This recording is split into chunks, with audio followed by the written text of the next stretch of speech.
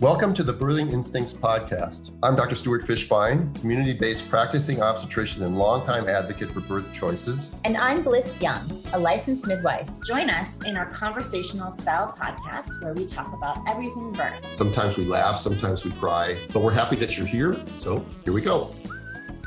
This is a Soulfire production. I feel really tired today. I don't know if I'm having a little relapse or what's happening, but after this, I think I'm going to take a walk and then watch a movie. I'm going to chill today. You spent 2 hours listening, to an NRP course on your computer. That's a lot of hours to stare at the screen. 3 hours. Yeah. But beautiful. So I did a traditional NRP class with a midwife from Hawaii who has been practicing for almost 50 years. So was very, very interesting. And one of the things that she said that I really jumped off and right onto this to record with you today. But one of the things I really have to sit with and integrate is that, I've been calling myself a traditional midwife because I don't want to be considered a midwife or, a modern midwife or, whatever. I want to have something that delineates me as really respecting and honoring the roles and not intervening unless totally necessary. And, all the things that I talk about on the podcast. But she said very clearly, she's like, you can't be a traditional midwife if you use medications and a Doppler. That's not traditional midwifery. And so you'll have to come up with a new name. I have to sit with it. Yeah, I've been thinking about what that might be, and I think I told you Carol Pascucci. She talks about traditional midwifery. Classical midwifery. But anyways, it's just something that I'm gonna have to just really sit with what that means to me and how I feel about what she said. Because I agree. I just don't have the training to feel confident enough to be able to do all the things that they do. But no, and you also live in a world that's different than somebody who's been practicing for 50 years. It's true. It's California.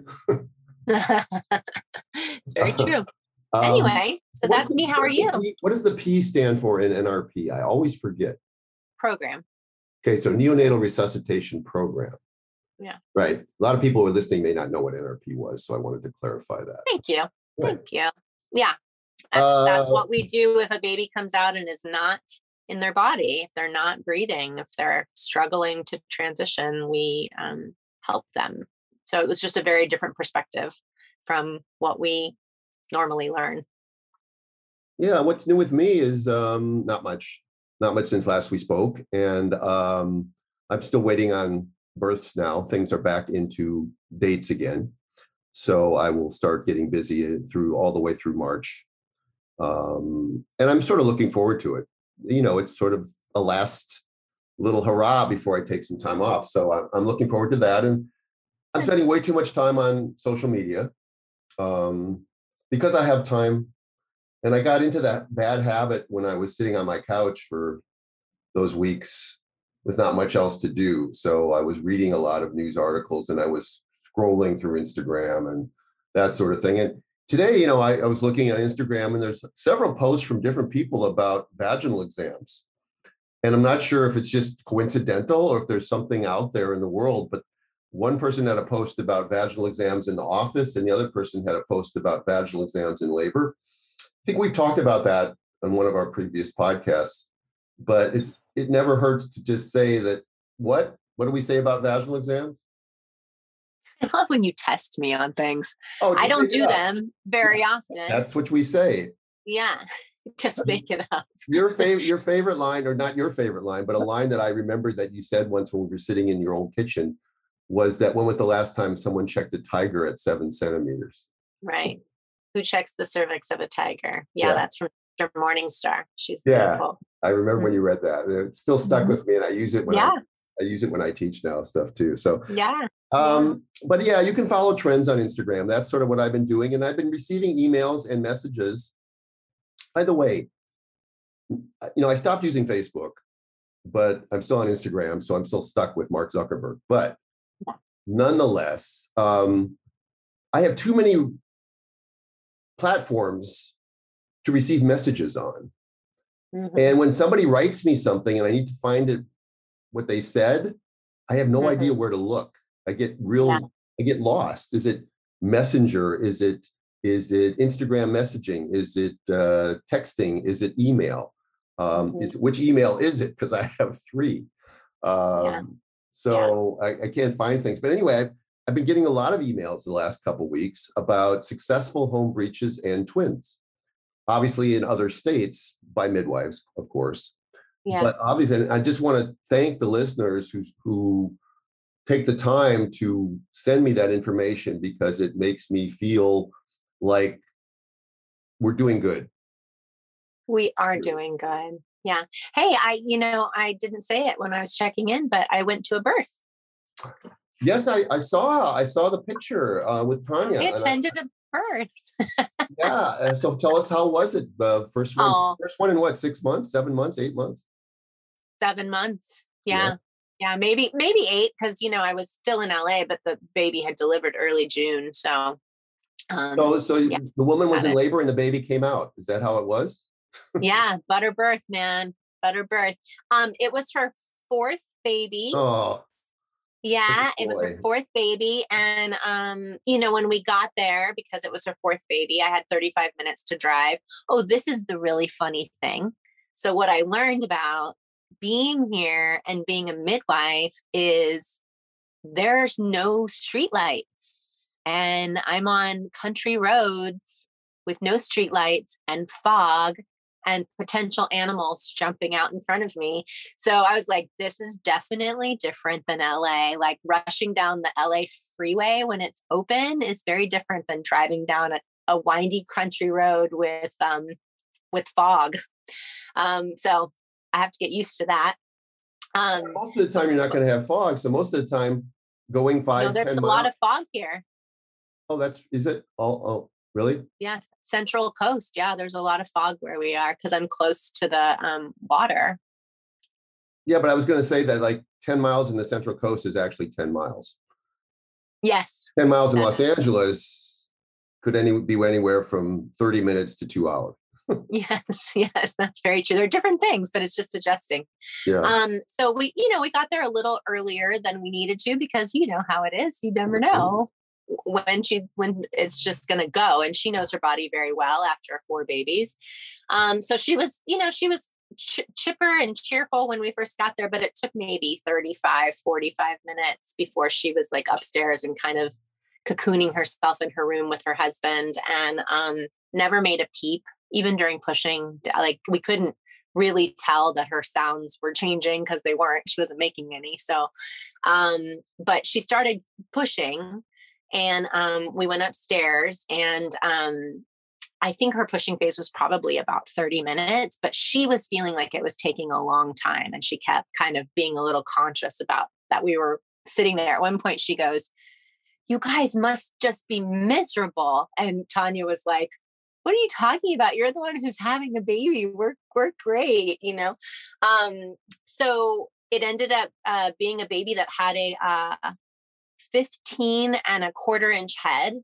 So it's big head. And I think that was part of what was going on.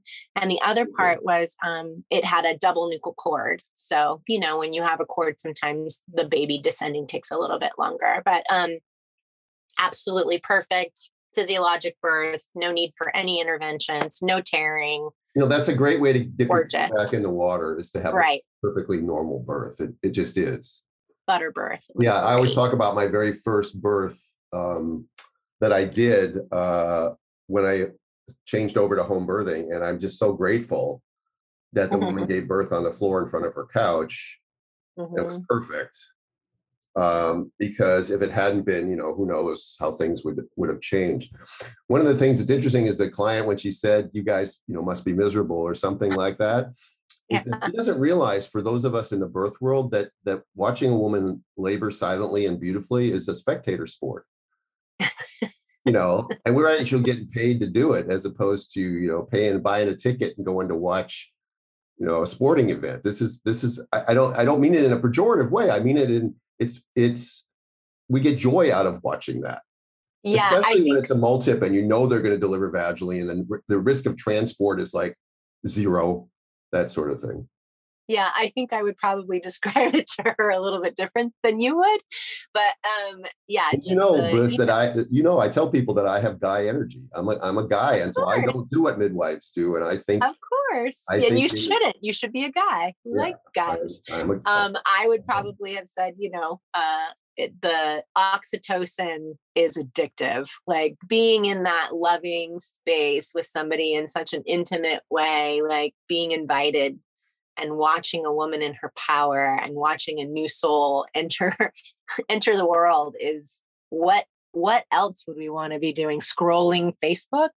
Well, you actually, it's interesting to say that, because you see when you scroll on something and you see birth pictures, a woman laboring in the water, holding the baby's head back with her hand, or holding the baby on her chest, or it's a video of her and her husband in the water. That sort of, we can't get enough of those. And if it wasn't something that gave us oxytocin release, we wouldn't be repetitively watching them. And I don't think that we can ever get quite enough of those. And that's why they're constantly, at least, we obviously follow people in the birth world. So we get a lot of that stuff. I'm sure people, a guy that plays for the LA Kings does not follow birthing websites or whatever. And so he doesn't get that sort of oxytocin rush there, or maybe he wouldn't get it anyway, but we do. So it's great. Yeah, we love it. So today, I know you probably have a couple of things you want to share first, but I just wanted to tell our listeners, today we are talking about gestational hypertension and preeclampsia, because I've had a ton of people over the years that you and I have been working together. When I just kind of briefly talk about that I have a protocol, I have so many people who write to me and are like, okay, what's your protocol? So I just figured that we would just have that be our topic today, and I'll go over my protocol as a midwife. Yeah, it's a really good topic because it's not uncommon. And especially now in times of COVID. Yeah. Yeah. Okay. Well, I got a couple of things here. Just real. Great. Here's a real. You would. Yeah, I do. Mm-hmm. So this is a real quick. This was a study that came out of ACOG. Which I like it because it's original research, and the title of the paper is Survival Without Severe Neonatal Morbidity in Very Preterm Twins According to Planned Mode of Delivery. So I'm not going to talk about preterm twins. I'm not going to talk about anything.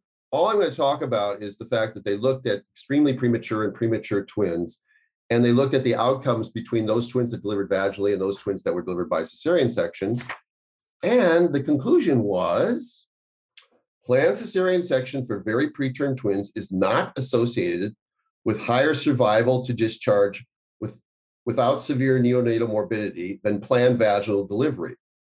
These results suggest that very preterm delivery should not be considered a per se indication for planned cesarean section in twin pregnancies. So my point of bringing this up is simply, obviously in the home birthing world, we're not going to deal with this, but simply, if we have evidence that suggests that vaginal delivery for preemie twins is not worse for them and outcomes than cesarean delivery, then I think the logical extrapolation could possibly be that term twins as well. What do you think, Liz? I think so. Maybe even more so because they're terms. No. So yeah. We're so rebellious. Yeah, well, it's easy. It's so easy to be snarky because everything that's being done is just the opposite of what normal people should be doing. It's interesting. In the lecture today, at one point, she was talking about that it's common sense. Birth is common sense. A lot of these traditional midwives have never been in school. They've never studied or written or, any of that stuff. It's just common sense because it's nature. It's what we're supposed to be doing. So I love that because you and I are always talking about common sense. Mm-hmm. It's common. I mean, it should be common. It's actually not common. Right. Maybe we have to change the name of that too. Maybe we have to change the definition of common sense. Or the common sense birth workers. Yeah, you mentioned briefly at one point, I think a couple of weeks ago or something, that you and I should do a book. And I think that that's a project that you and I should actually work on. Oh no, I thought we were this summer. Oh, Yeah. well, we didn't tell anybody about that. So now we're telling people about that. Oh, now we're telling people we're going to be writing a book, you guys. Yay. We have to. Yeah. And I'm also working on my home twin birth paper with Rixa. That's getting dialed up again. Sort of got lost in the last couple months, but now it's going to get dialed up again. So work on that. Okay. Just real briefly, another California sort of absurdity, questionable. Why are they doing this sort of thing? It's in the category of if it ain't broke, don't fix it. Well, California doesn't have that policy. Okay, California's always fixing things that aren't broke. And one of the things was approved in September of 2018 that went into effect on January 1st of 2022. Why they waited 4 years for this, I'm not exactly sure. But I never heard about this legislation. Now, maybe that's just because I wasn't paying attention. But a lot of things that go through state legislatures, most of the citizens of the state have no idea unless they tune in to their, some website or C-SPAN or something, whatever, so they can see what's going on in their own state or their public broadcasting service. So here's a law it's called, what's it called? Well, it doesn't really have a name. All right, but it was approved in September of 2018, and it says it's about electronic prescriptions. We're always in all time. We used to write prescriptions on a prescription pad. As a matter of fact, California last year made me spend almost $400 to get these prescription pads from designated printers, probably related to the people in Sacramento somehow, their brother-in-law or something who ran the printing shop.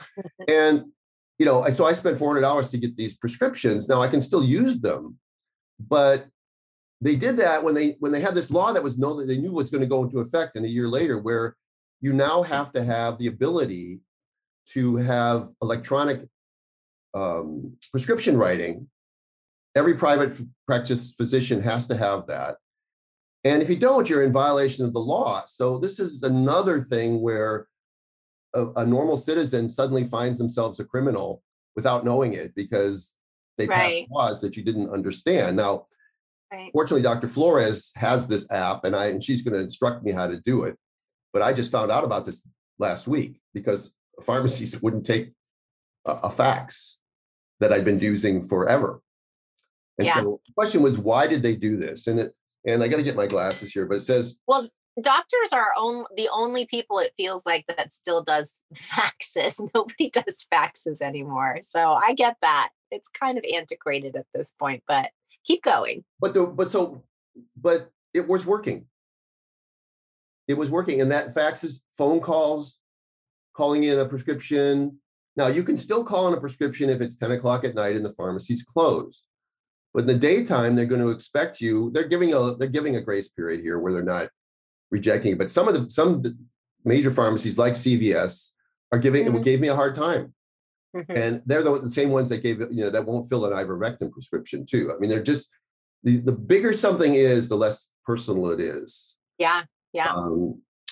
So this bill would require healthcare practitioners authorized to issue prescriptions to have the capability to transmit electronic data transmission prescriptions, and would require pharmacies to have the capability to receive those transmissions. The bill would require those healthcare practitioners to issue prescriptions as an electronic data transmission prescription unless specific exemptions are met. And I'm not going to go through, I sort of highlighted all the exemptions and stuff. I'm not going to go through that because the point is that I asked the pharmacist, I called my local pharmacist at one of the independent pharmacies who I know and I talk to all the time. And I asked him, why did they think they did this? And his response to me was that they want to keep track of everything, of course, because they look at every message you send, every email you send, everything you say when you're talking on the phone is being monitored by somebody. So Big Brother is watching. And they want to know that. But I also heard that every prescription, because the eScript prescription service is set up by the state of California, that every time you use an eScript now, the state gets 30 cents. Now, I don't know if that's true amount or whatever, but that would make perfect sense to me in a state like California, which is bleeding revenue, or not. I got that backwards. It's spending beyond its means, and it doesn't have, people are leaving and the tax base is shrinking, is to find another way to put a fee or something on something that you do. And so this was not done for safety. This was not done for, they say it's done because they want to make sure that people aren't getting 3 prescriptions for Vicodin. Okay. Well, they've got ways of doing that now anyway. They've got cross-reporting. I mean, people call me all the time and say they spoke to a pharmacist in Ohio, and they knew the medicines they were taking that were filled in a pharmacy in Los Angeles. So it's all online already anyway. So it wasn't, it's always the canard of safety, but down deep, if you look, it's always the money. And that's what that was my point. That's the point. That's the point. Okay, I have a letter from, I hope I'm pronouncing her first name right, Midon, Midon, in West Texas. Cool name. West Texas. And the letter, I just want to read it because she just radiates great energy. And she radiates a spirit like you and I have, Bliss. It's sort of the don't tread on me spirit when it comes to medical freedom, that sort of thing. So she writes, Dear Dr. Stu, I want to thank you for always being willing to share your wisdom and common sense in the world of idiocy. I love her already, by the way. We currently find ourselves. I love a point you made on a recent podcast. Why? Why do we do certain things? Why are we following the elites or ACOG or whomever you think they have a reason to tell us what to do? I am a student midwife here in West Texas. I have a young family, 6 children that we homeschool, and an amazing husband of almost 19 years who tirelessly serves our community as a law enforcement officer. I have been listening to you for the last 2 years of my training, and you never disappoint. That's a high bar, but I'll take it. Thank you to your dedication. Thank you to your dedication to your listeners. Oh, in these trying times, I know it must be hard to keep some sanity at times and not go off. You do. I do go off, though, don't I? No, not so much.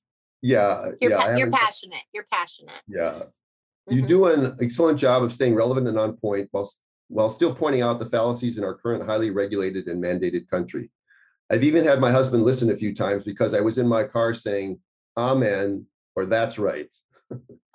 Recently, I listened to your address to the ATM graduates. That's the Association of Texas Midwives. And that's, if people want to hear that, it's still up on my Rumble page, which you can go to rumble.com. And my name is Birthing Instincts there, or it's on my link tree on Instagram. I love you quoting Atlas Shrugged. My husband introduced me to Atlas Shrugged after we were married. I was like you, it was a life-changing book. I would say between it and the Bible, they have probably been the most influential in our life. When Corona hit, my husband decided it was time for our children to hear Atlas Shrugged too.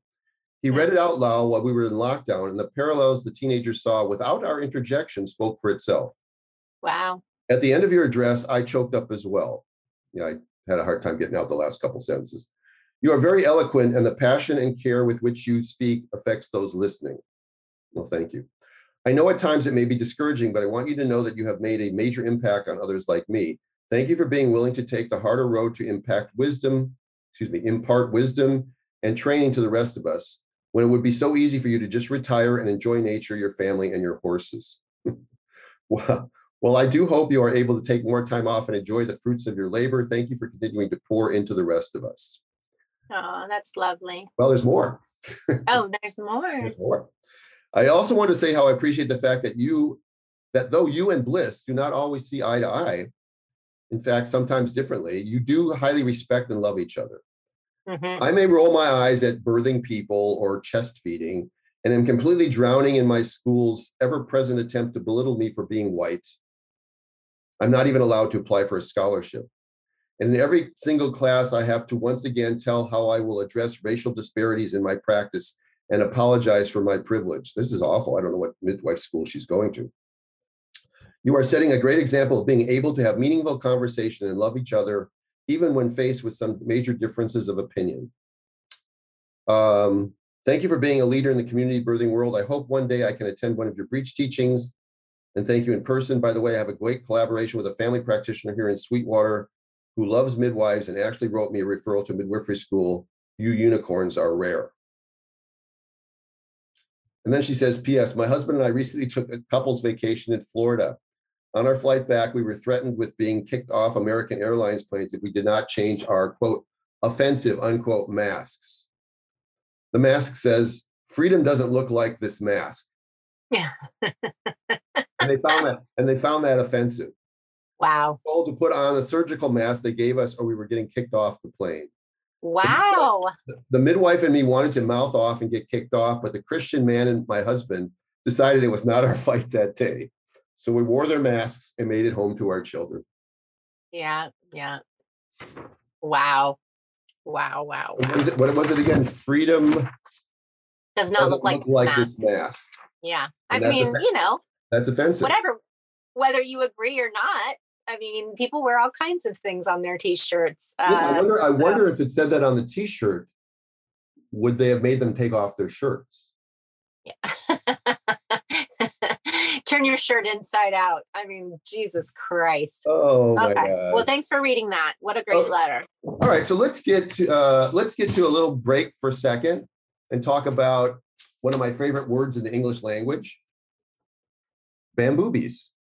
Bamboobies. It just rolls off the tongue. It's one of my favorites, and they're our sponsor. Yeah, we love that. Great organic products, and I love when you tell a little bit about them. So just say a little bit on their behalf, would you? Yeah. So one of the things that I love about them is that they use renewable and organic plant-based formulas and materials. So it's good for the environment. They're really committed to focusing on comfort for the moms emotionally and physically, and supporting the bump, breastfeeding, and beyond. So the products that we are focusing on is their organic nipple balm, which has all great natural stuff and none of the bad things. So we can stand behind it as something you can put on and not have to wipe off in between feedings. Of course, the number one sustainable washing nursing pad that I love so much, which is how I got exposed to the products way back. Super soft and made in a heart shape so that they don't show through your clothing. So you can still look cute while breastfeeding. You know how important that is. And then, of course, their yoga nursing bra. So it's a racerback design bra that gives you comfort all day. And it's really easy to be able to use those beautiful nursing pads and be able to breastfeed your baby as it should be out in public. So check them out. We love them. And when you support their company, you support the podcast and being able to continue to come and give you great information. So go to their website at bamboobies.com and check out their inventory. Use the code word instincts. That's INSTINCTS. And you get 25% off of your purchase. Yeah, check them out. They've got lots of stuff. So go check it out. Go bamboobies. Say it. Woot, woot. Say woot, bamboobies. woot. Say bamboobies. Bamboobies. You got something. You're chewing on something. A little bit of trail mix. Trail mix is good. Okay. So we're on your topic. Essentially, there's, it's interesting because the nomenclature for this is very variable. And gestational hypertension is a broad category. It's also called hypertensive disorders of pregnancy. And it includes chronic hypertension, what we used to call pregnancy-induced hypertension, and preeclampsia, eclampsia syndrome, that sort of thing. So how do you want to go about this? Don't forget white coat syndrome. I got a whole thing on white coat syndrome, by the way. Oh, I love it. I love you. I got some information on it. They actually studied it. Great. I want you to just do your studies, because you always have great information, and then I usually follow up with some of the natural stuff. So okay. just get started and I'll chime in. All right. Well, all right. I got two articles that I did a deep dive into there. So I pick out things out of these articles, and again, I do this sort of stuff because I think it's relevant, and I don't really want people to have to try to read all these articles. The problem is that people ask me sometimes, they'll ask me like months later, they say, what's the reference that you said that from? I don't keep a file. Once I'm done with stuff, it's no, like, but it should be in our show notes. It really should. It should be. The problem is I print these things out during the week and then, they're not, I don't even remember where I got them from. So I'm not good at that. And I freely admit it. It's a major flaw in my personality. One of many. All right. We love what you do for us. So keep going. So here's one that's titled, "How Can I Prevent Gestational Hypertension?" Okay. And it says, currently, there's no sure way to prevent hypertension. Some contributing factors to high blood pressure can be controlled while others cannot. And the recommendations are common sense things like use salt as needed for taste. Now, it used to be we used to talk about restricting salt. And then now, go ahead. You make your comment because you mentioned this on a podcast months ago, but just remind people about it. Yeah. So from a midwifery perspective, you don't want to restrict your salt at all. And it is, if you go on to Brewer's Diet, so Dr. Brewer's pregnancydiet.com is the website. They'll give you a ton of information about this specific diet, but it's something for twins. I usually recommend it. And also if they're having any issues with blood pressure starting to elevate into an area where we would have to transfer them out of care. And they talk very specifically, actually, Stu, about the salt. So you don't want to restrict salt. It actually makes a difference when it comes to elevating blood pressure and toxemia or preeclampsia in particular. You want to definitely salt to taste. Salt to taste, right? How do you spell Brewer? Oh, I'm sorry. Brewer. Okay, it's just different ways to spell it. And when people want to look it up, they'll know. Yeah, thank you. Yeah. One of the other suggestions is making sure you stay well hydrated. Very much. We're talking about at least 8 glasses. That's 64 ounces of water a day, at least. So I'm going to chime in and say half your body weight in ounces. In kilograms or pounds? Pounds. So if you weigh 140 pounds, you should drink 70 ounces. That's right. That's okay. Half body weight. Great. And that's for everybody. And that's not just to prevent preeclampsia, by the way. Nope, that's for everybody. But a lot of people aren't drinking that much.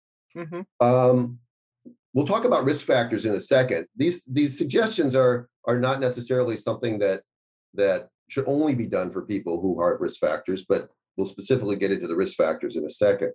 Increase your amount of protein. Decrease the number of fried foods and junk that you eat. These are the only suggestions in this article that make sense. They're dietary things and things to avoid. There's a lot of information on the internet that people can find about diets to avoid that. But maybe you have some suggestions about foods that are beneficial, or even if you wanted to get a little bit into herbal or homeopathic things. We always talk about magnesium, for sure, but you know this better than I do, so go. Okay. So when you start to see that someone is having an elevated blood pressure, the first thing you want to do is approach it from what are the lifestyle changes that this is one of the ways that midwifery is really superior to the obstetrical model, really, is that because we're talking for an hour, because we're asking about lifestyle, we're talking about exercise, we're talking about nutrition, we already know how to counsel this person in terms of where they might be really strong and where they might really need support. So the lifestyle changes are, common sense, again, stuff. So make sure you're doing light exercises daily, which is something that we're usually already counseling someone on: walking, stationary bike, yoga, swimming, those kinds of things. Meditation or relaxation techniques. This is something very first thing that I really stress with people who are starting to have elevated blood pressure is like, I want you to be taking time every day to pray, meditate, read, sit in nature, whatever it is for you, but relaxation, because this can definitely be something that could elevate somebody's blood pressure. Reduction in stressors. So, starting to talk to them about what are the things that might be able to be stressing you out. Maybe they need to slow down with work or stop working altogether. Maybe there's some relationship issues that you need to talk through. Right now, there's a lot of just life, the world, what's happening. But if you are committed to having your out of hospital birth and you're committed to having a safe experience, this is something at this point when your blood pressure starts to go up, you have to take this very seriously and you have to really approach it head on. A couple of other things that can be helpful is acupuncture. If you have access to acupuncture can be great. So in LA, I always recommended that people go get acupuncture when we started to deal with this. And hypnotherapy is another modality that can be really helpful, especially for somebody who's on the anxious side and really is just struggling to reduce their stress. Hypnosis is something that can work on a subconscious level and can really help someone that has that kind of personality to be able to affect it in a way that they couldn't just kind of thinking on their own. Okay, so the dietary and supplemental recommendations, Stu already talked about water intake. Some other really hydrating juices are watermelon and cucumber. So I would add those into your hydration daily. Garlic is a big one that can be really helpful. So it just depends on where we're at. Are we like really seeing things happen? Like with preeclampsia, we're seeing some spilling of the protein. We're really like, we're getting labs done and all of that.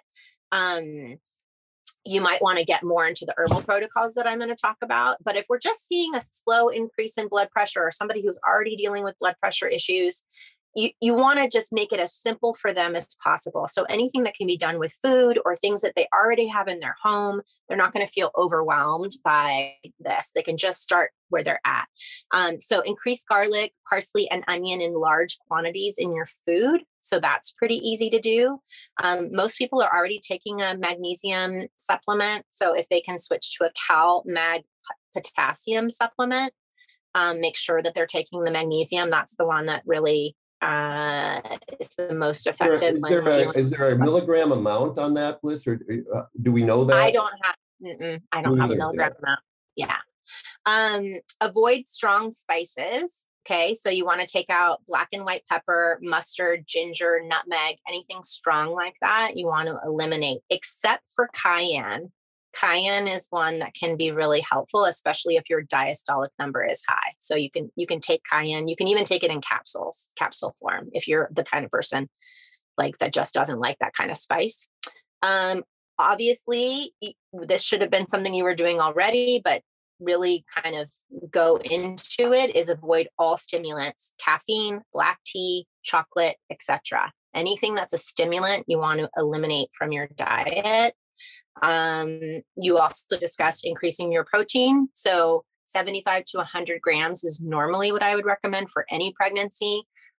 If you're dealing with borderline preeclampsia or hypertension, you want to increase it to 100 to 120. And that is on the Brewer's website that I talked about. They will talk about the kind of foods that you should be eating, and how to get those, that protein. Most midwives know how to help people increase protein, but if you're just a pregnant mom who's listening, that's a really great resource. Whole grains, lots of fruit and vegetables. This is some of the counseling that I'm already doing with people, but a rainbow a day so that you can get a variety of minerals from lots of different kinds of fruits. And so each one of those colors represents different vitamins and minerals that you're getting. Okay, so then let's get into some of the supplements. Hops tea nightly, corn silk tincture, skullcap, passion flower, 2 to 4 caps daily, hawthorn tincture, fenugreek. Those are all great. And again, I am really I try and not overwhelm people. So it really depends on the severity of what we're talking about. If we're borderline, I probably would have them start with things like passion flower and the hops tea and the corn silk tincture, and then add in other things as we go. Because if you give someone like 7 supplements, sometimes that's really hard for them to do. But the ones that are really committed, they're going to do them. And so that's the protocol that I would use. And I've been lucky enough to have you as somebody I can consult with. So I think I did have 2 mamas that we weren't able to, they didn't have preeclampsia. They just had hypertension. And you were able to give them some medication during their pregnancy so that they could stay in care and keep things in check. But everybody else who I've worked with, especially the moms who are borderline preeclampsia, have never had to transfer someone out for preeclampsia. We've always been able to turn it around. Yeah, it's been really rare in the home birthing world that I've seen somebody with true preeclampsia.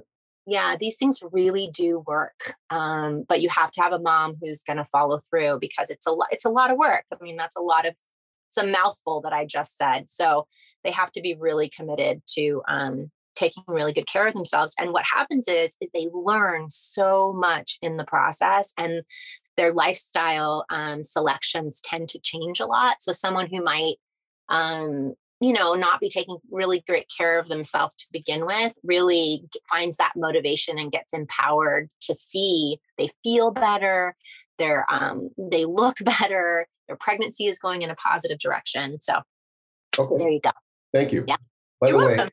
what you just talked about there was more information than I or any other obstetrician would ever really, I won't say all, but pretty much all obstetricians would ever be able to give the client. We just don't know this stuff. We're not trained in this stuff, that sort of thing. So I've learned a multitude of things from the midwifery model.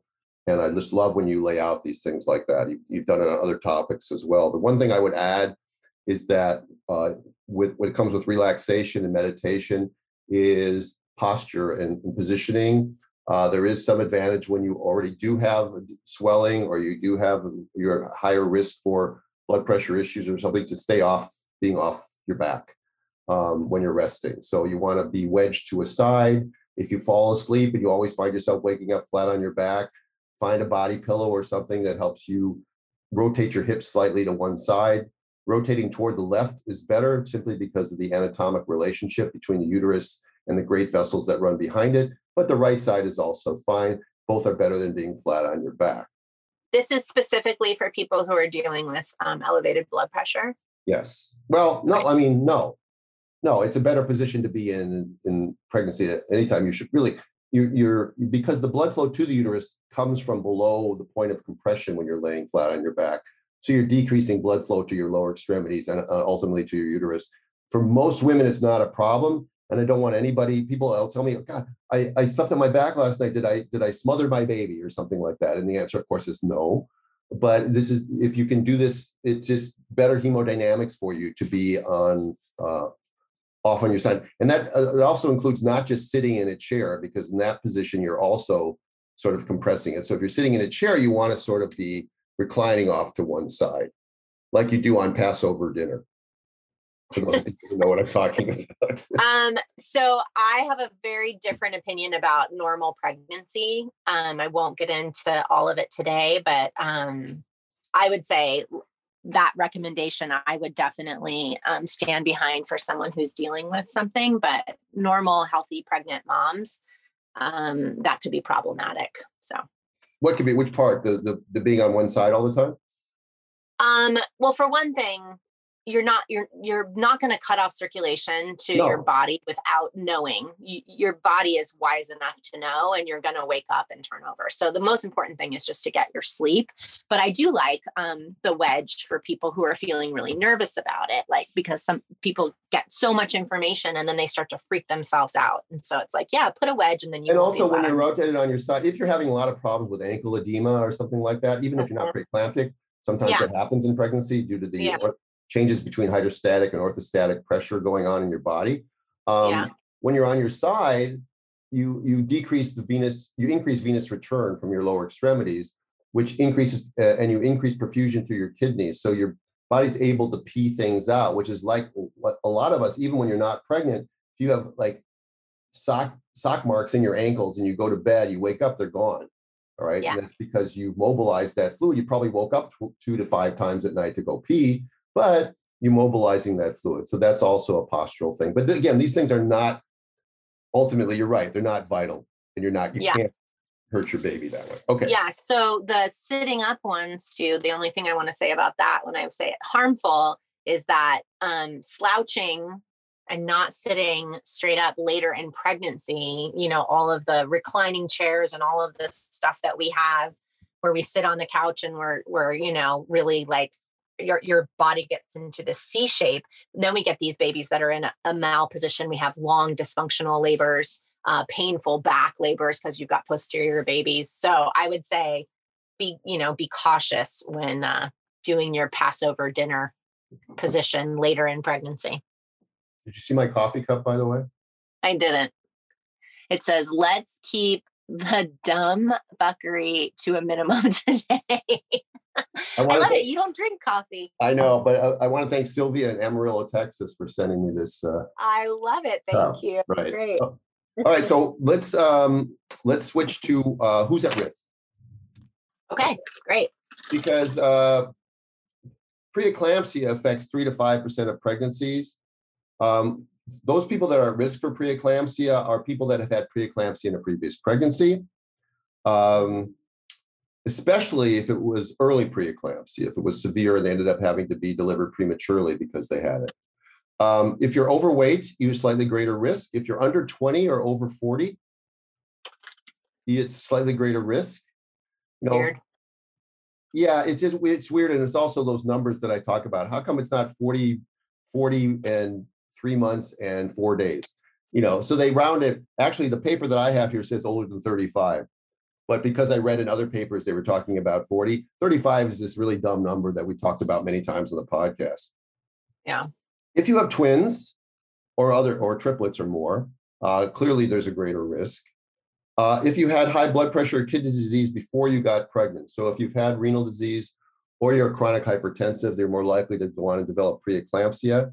If you're African American, you're more likely to do that.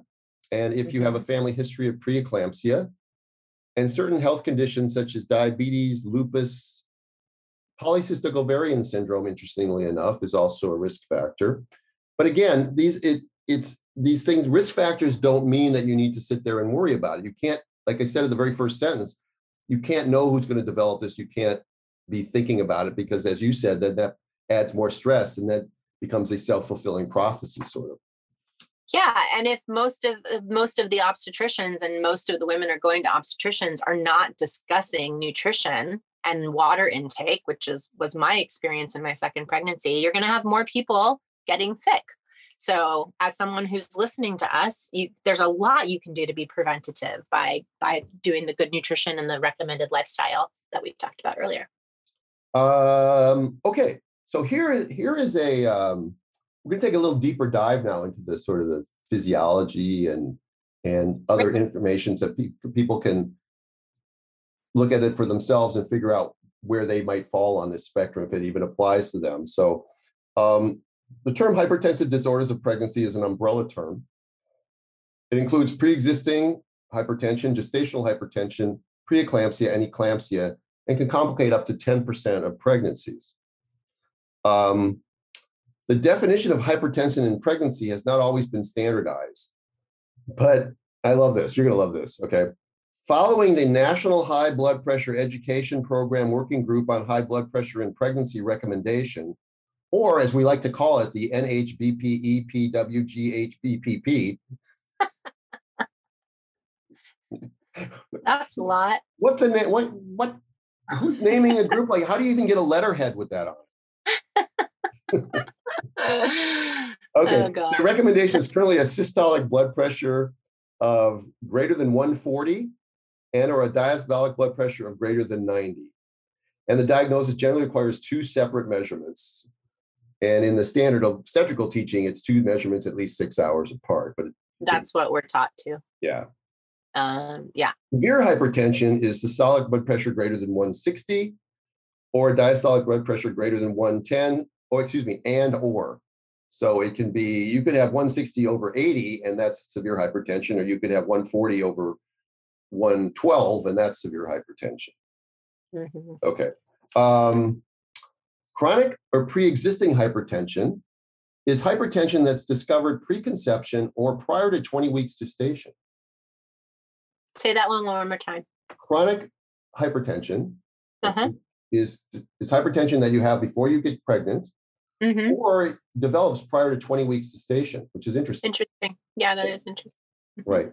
Gestational hypertension is hypertension that appears de novo after 20 weeks and then normalizes after the pregnancy is over. That makes sense. And the question is when we talk about it, it's usually they say 6 weeks, but actually it's probably more like 12 weeks after delivery. You should give a woman up to 12 weeks to normalize her blood pressure post-delivery before you start to call her chronically hypertensive. Yeah. Preeclampsia, eclampsia is de novo hypertension after 20 weeks gestation, accompanied by at least one of the following. And of course, people may know this: proteinuria, which is protein in your urine, which is why when you go in, most practitioners, not all, certainly not, traditional midwives probably don't dip urine every time you come in, but a lot of offices do, we do. And people have the right to say no, they don't want to do it. But we check for protein in the urine. Somebody that develops acute kidney injury or liver involvement, neurologic complications, which could be a seizure, altered mental status, blindness, severe headaches, visual scotomata, which are sort of flashing lights. They're not just a little floater in your eyeball. And hematologic complications such as a lower platelet count. And then uteroplacental dysfunction is also considered part of the diagnosis, such as fetal growth restriction, abnormal umbilical artery Doppler studies, or stillbirth. Yeah. That would create somebody who's probably got severe preeclampsia. Any of those things other than proteinuria, when you start to have liver involvement, low platelet count, seizures, growth restriction, that's categorized as severe preeclampsia. Okay. Yeah. Okay. So the things that we're doing besides the urine dip is checking for swelling, pitting edema, talking about headaches and visual disturbances, and then obviously taking their blood pressure. These are the things that we do to screen for preeclampsia throughout the pregnancy. Right. Mm-hmm. Right. And just so we're clear, because we have an international audience, the terminology that we're using here isn't necessarily the same in your country. So you have to check that out, because there's different guidelines using depending on which country you're in. Yeah. One important aspect of diagnosing and managing hypertension in pregnancy is ruling out secondary causes.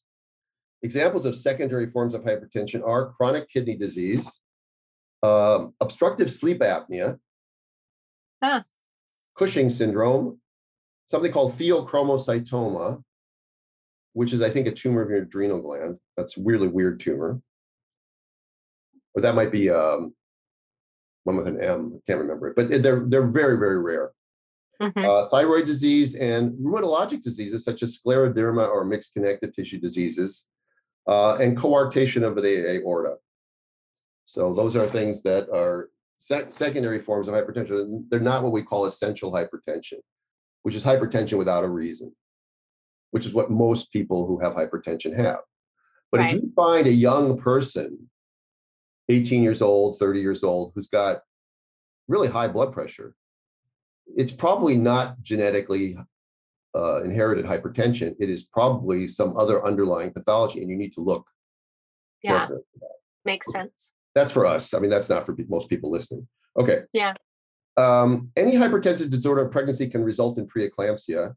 It occurs in up to 35% of women with gestational hypertension and up to 25% of women with chronic hypertension. So people who have high blood pressure, obviously their risk goes up of then proceeding onward on the spectrum of hypertensive disorders to preeclampsia. So when you have somebody that's got chronic hypertension or developed gestational hypertension, but no signs of preeclampsia, those are people that you really want to get onto the suggestions that you gave earlier. Yeah. The underlying pathophysiology is interesting. It upholds this transition to or superposition of preeclampsia is not well understood, but it is thought to be related to a mechanism of reduced placental perfusion inducing systemic vascular endothelial dysfunction. And the resultant placental hypoxia induces a cascade of inflammatory events. Yeah.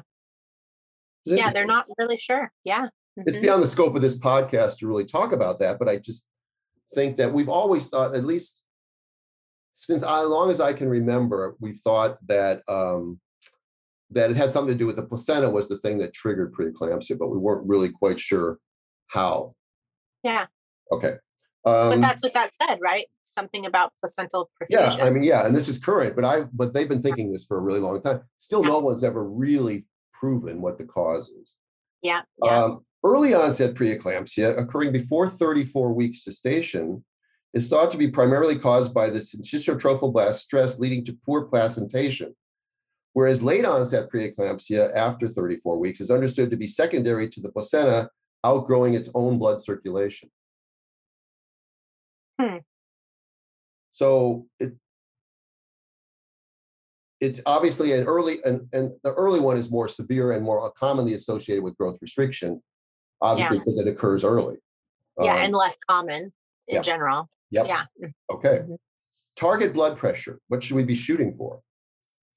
How aggressively to treat non-severe hypertension remains controversial. The differences are due to the paucity of data that clearly delineate benefits and risks of different degrees of blood pressure control. Cochrane's reviews, which are most people in medicine know what they are. They're an organization that looks at all the data and then comes out with sort of guidelines or risks or how good is the data. That's sort of what they do. And it concluded that the use of antihypertensives halves the number of women who develop severe hypertension, but has minimal, if any, effect on baby death at any time through the first 28 days postpartum, and the development of preeclampsia, preterm delivery, or small for gestational age. So in other words, if somebody is hypertensive, it may, and you put them on medication, it may lower the risk of them developing severe hypertension, but it ultimately is probably not going to change the outcome. Interesting. But it obviously, in our world, if we want to delay intervention, if we want to prevent people from having to go get induced because their high blood pressure is high, then the idea of using medication makes a lot of sense.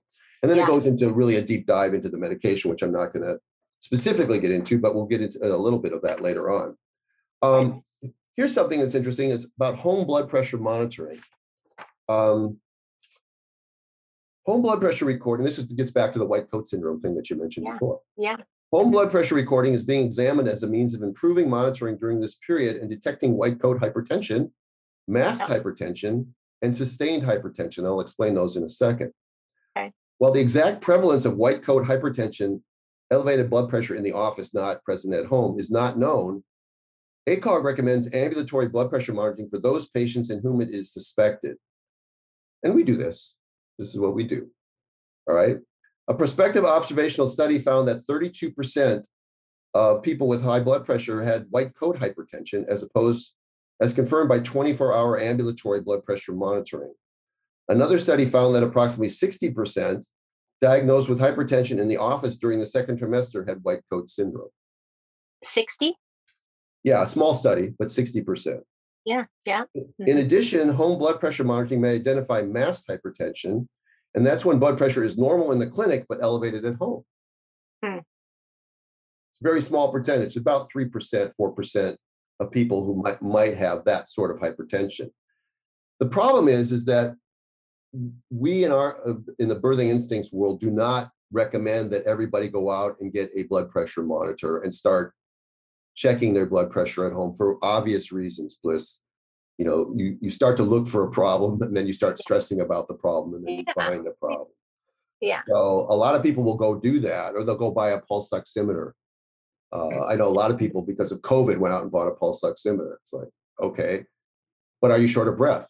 No. Well, then why are you using your pulse oximeter? Okay. If you get short of breath, you're going to go see your doctor. But anyway, so it's the same sort of thing. But for a select group of our clients, using a home blood pressure monitor makes a lot of sense. Yeah, for me, on those people that like are like, I'm stressed out, my blood pressure goes up when I have people around. This happened to me before. You know, if we suspect that it might be, I just ask them to get one, and then I have them take the blood pressure before I show up for birth or for the visits, and send it to me. Send me a video of it so that I have it in my records. But it really, it's so interesting. It's such a fascinating thing that, even somebody like me who they trust and love, and I'm not stressing them out, just the blood pressure going on and them being concerned that it might be elevated sometimes elevates their blood pressure. It's so interesting. And something that may contribute to that can be the trip over to the office and dealing with traffic or running late. So one of the things I suggest to people is, when a lot of times you go to the doctor's office, the first thing they do when they bring you back is they take your blood pressure. Mm-hmm. All right. You might ask them to say, listen, can we take my blood pressure after the visit? Mm-hmm. Or at least wait 10, 20 minutes, because you've just rushed in, you went up the elevator, you went into the doctor's office, and they call you back and you put you in that little chair and they take your weight, which raises everybody's blood pressure, I suppose. And then they take your blood pressure and it could be a little bit high. So Yeah. why do that? Because it's specious, it's false, it's not necessary. Yeah. And the other thing that can be a good sign, although clinically, you're not supposed to take the blood pressure laying down. If you put a woman on her left side and you get her in a relaxed state, so you maybe give her a little bit of massage or have her go to a place that's really beautiful in her mind, or, you have her do a little quiet meditation, and you retake it and it's considerably lower, that's a really good sign, because it's showing that her blood pressure is being affected by her mood and her state, and that you will be able to bring it down with these kind of techniques in labor or something like that. If it doesn't respond to that, then usually you've got a bigger problem going on.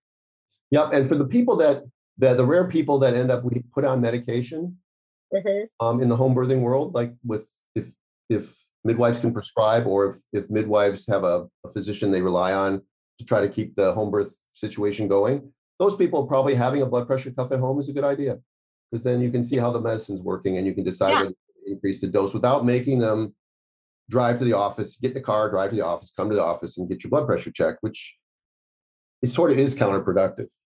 Yeah. So those midwives too that are on your program where they pay you an annual fee, is that the kind of thing that you'd be able to do for them? Yes. Prescribe blood pressure medication? Okay.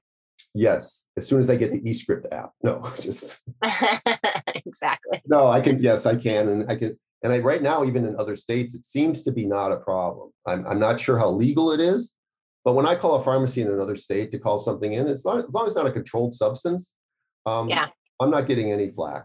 If one of my clients is traveling and gets a bladder infection or needs Valtrex or something like that, they're filling it without a question. So yeah, good. Oh, and I forgot to mention that just because a woman has hypertension, whether it's chronic or gestational, does not necessarily mean that they need to be transferred out of care. Everybody needs to do what they are comfortable with. They need to do what their guidelines tell them to do, or their protocols tell them to do, or their state laws tell them to do. But I just want people to understand that this, like well-controlled diabetes, is not an absolute contraindication to giving a woman the option of having a birth at the place that she chooses. Clearly, preeclampsia developed early on is not the same thing. And somebody who has very mild preeclampsia, if they're term or if they've got a favorable cervix and you want to try to induce them, that's also a possibility. That might be a little getting out of the comfort zone of most people. So everybody has to independently think and individualize their care. And that's typical of what we always say here on the podcast. So let's talk a little bit about treatment, I think. All right, briefly. There are 3 drugs that are used in pregnancy. One's called methyl-dopa, which is Aldomet. One is called labetalol, and the other one's called nifedipine. And they all have their pros and cons, and doctors have their preferences. They all have benefits and risks. So here's a little bit about each one of them, okay? Pregnant women taking calcium channel blockers. Let's see, wait a minute, on the right page here. Yeah. Okay. Pregnancy women taking calcium channel blockers were less likely to have persistent high blood pressure when compared to those treated with hydralazine. So hydralazine is a medication they often use in the hospital, but we don't really use that in the home setting. Severe hypertension in pregnancy without end organ complication is considered as a medical urgency, not a medical emergency. Mm-hmm. So blood pressures need to be reduced to less than 160 over 110. So this is talking about a woman who's got what's almost malignant hypertension. They come to the hospital, or if they came to your office and you had a blood pressure of 180 over 120, you would probably send them in.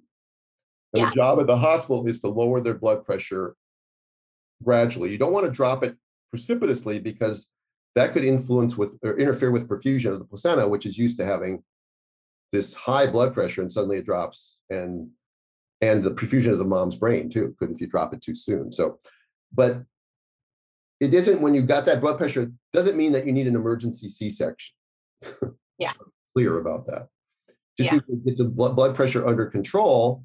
And then if there's no evidence of severe preeclampsia or anything else going on, then they can get you on medication and you can continue to be pregnant, especially if it's really early in your pregnancy, 32 weeks, 33 weeks. Okay.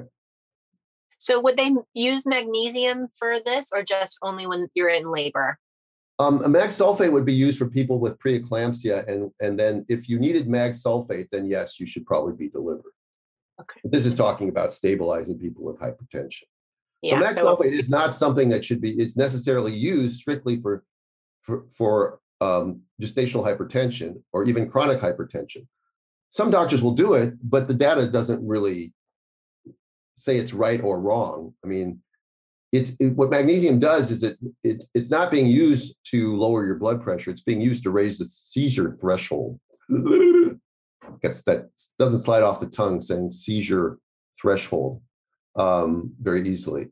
But it is, so that's what it's used for. And people with hypertension alone are really not at significantly greater risk of a seizure, right? Okay.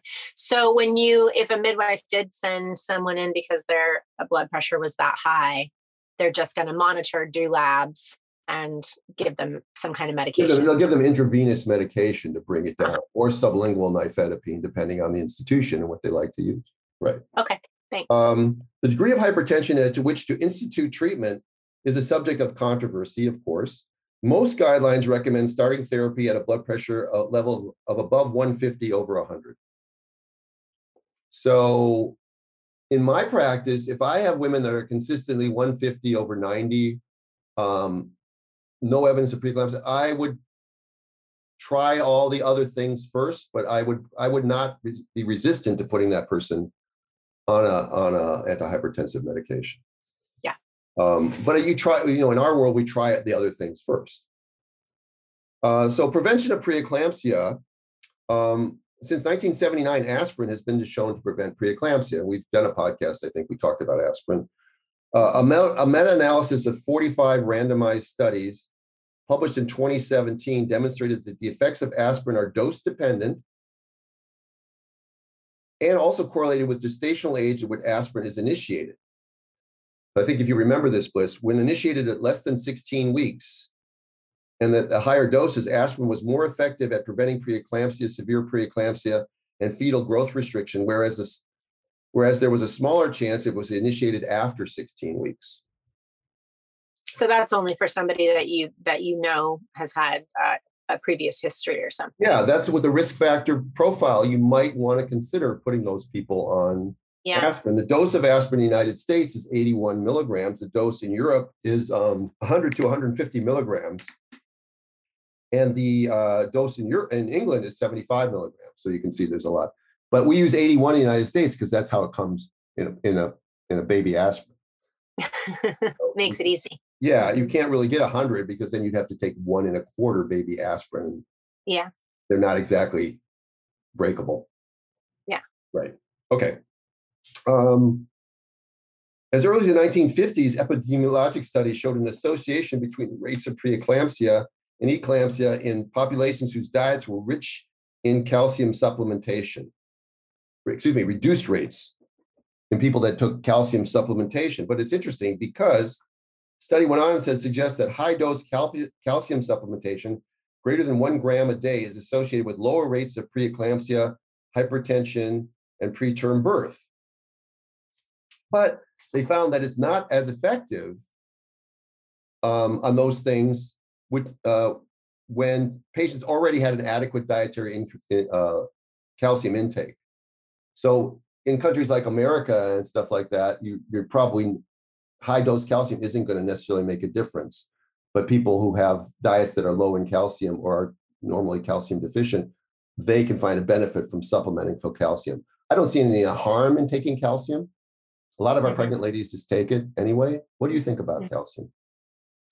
I am neutral on calcium. Alex who is one of my preceptors, has a strong aversion to calcium. And there's a book that she talks about called The Calcium Myth, which I actually haven't been able to read yet. But this book, is it The Calcium Lie? Or is it called The Calcium Myth? I thought it was myth, but maybe it's lie. Maybe it's 2 of them. Yeah. You should ask Alex. Yeah, it's in my little library over here on my desk. There you go. So you should read it. Get back to us. Yeah, and we suggested Cal Mag with potassium, right? So there is some Cal in Cal Mag, right? Okay. I'm talking about for every pregnant woman versus when we're having an issue. Yeah. Yeah, I don't think that, at that age, we necessarily have calcium issues in this country. I think, obviously, for menopausal women, calcium supplementation seems to do some good at delaying osteoporosis. Nothing prevents osteoporosis. There's just, you can slow it down. And then they're investigating, and I hope they never find it reasonable. They're investigating the role of statins to treat and prevent preeclampsia. So right now it's not available, and I'm not sure that I would want my pregnant women taking a statin. Again, that may be a bias on my own. Treatments of choice we talked about were methyl-dopa and calcium channel blockers like nifedipine. Oh, and by the way, calcium channel blockers are the preferred line in most guidelines. I just want to remind everybody on the podcast that that's off-label usage. Yeah. Okay, it's not indicated for use in pregnancy and for hypertension. Its use is indicated for unstable angina. Okay. Now there's an interesting thing, and then they go on and talk also about Aldimet, labetalol too, but we don't need to get into treatment today. Okay. Interestingly, they talk about non-steroidal anti-inflammatory medication like Advil. And I want to just read this information. Hypertensive disorders of pregnancy can occur after parturition, which means after delivery. The causes of postpartum hypertension are multifactorial as the body attempts to return to pre-pregnant physiology, which includes mobilization of the extracellular fluid into the intracellular space. Blood pressure may be further elevated by fluids and non-steroidal anti-inflammatory drugs provided as part of the supportive care. So a lot of times we tell people postpartum to take Advil. For just normal discomfort. Yeah, for normal after pains, that sort of thing. Yeah. We even carry it. Some of us carry Motrin in our birth kits. But it actually can exacerbate postpartum preeclampsia. So just be a little bit more careful in people who are hypertensive in using postpartum Advil. That's something I didn't really even know. Good. They did 2 randomized controlled trials comparing Tylenol to ibuprofen in women with severe preeclampsia in the postpartum period achieved conflicting results. One demonstrated significantly more hypertension in the ibuprofen arm, and the other found that there was no difference in the duration of severe hypertension or mean arterial pressure. As such, the ACOG does not advise against their use in the postpartum period. So, in other words, they're saying that there's not enough data to say what I just said a minute ago, but if you can find other alternatives, and arnica and after ease and some of the things that, see, look at me, you're looking at me like look at that guy, he's so proud. I'm so proud. So that's essentially it. Great. On hypertension. That was good. I think we covered a lot. Yeah, did we miss anything? Probably not. No, I think we did a good job. Mhm. Okay. I have, I think I'll save this letter for another time. I wanted to read something, and I don't know, maybe I'll be the only one that gets a kick out of it. But I have this folder that I was cleaning out some stuff, and I found stuff from just after the end of my residency program and early in my career. And when you finish your residency program, they have a banquet for the outgoing senior residents. And I found something called the Ode to the Cedars Sinai Seniors, 1985 to 86. And so I'd like to just end on this note, if I might. Like, Okay. you'll give me that permission? Okay. It had been pretty rocky for the Cedars crew that year, with 2 positions open and obstetrics in high gear. But they held fast and triumphed as no one shirked their share, yet Cigna sent more patients to compound their wear and tear. The seniors they took over in July, a whole year back. But with 4 remaining to take call, their future sure looked black. But these were noble souls who shouldered this great weight, and they just prayed for June to come with its liberation date. Yes, these 4 deserve our praise and a word in more detail, and with some mention made of how they pursued this holy grail. There was Sudler, Oso Mello, and Nelson catching flies, and Fishbein having conniption fits, and Ruth about eight months size. Yes, Sudler was the laid-back one on vacation while on call, yet she always knew the latest dirt via gossip in the hall. And she now goes and joins the staff of her cool she won't be rid. She'll still get away with murder the way she always did. And Nelson, he's so laid back, horizontal was his style. He kept the chief room occupied while we all tried not to smile, but finally found a place to live, so our mailroom has been freed. But though he's gone, the cry lives on. Where's Nelson? Where indeed? Oh, God. These are so funny for me because I just remember these things.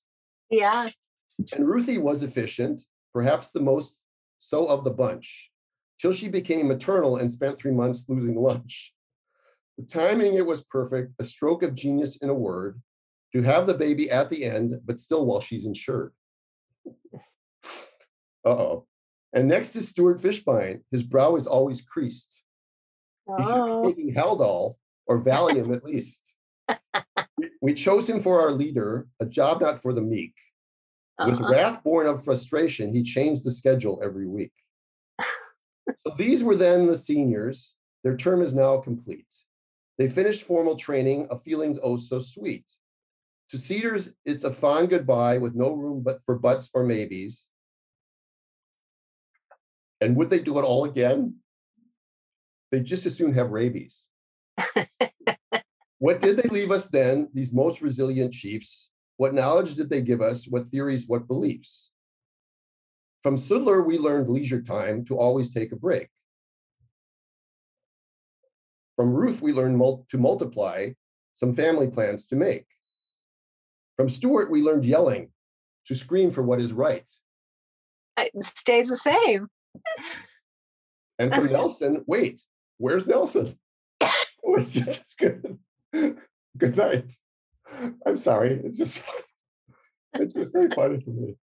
Yeah. I love that you haven't changed much.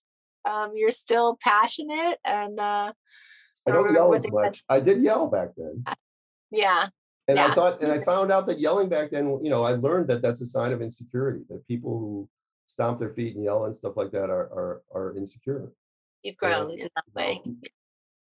I was always put so much pressure on myself to have really perfect outcomes and make everything run smoothly. And when it didn't, because people didn't have my values, like Sudler and Nelson, it was always tougher. And we were short. I mean, we were supposed to have 5 or possibly 6 chief residents. We had 4.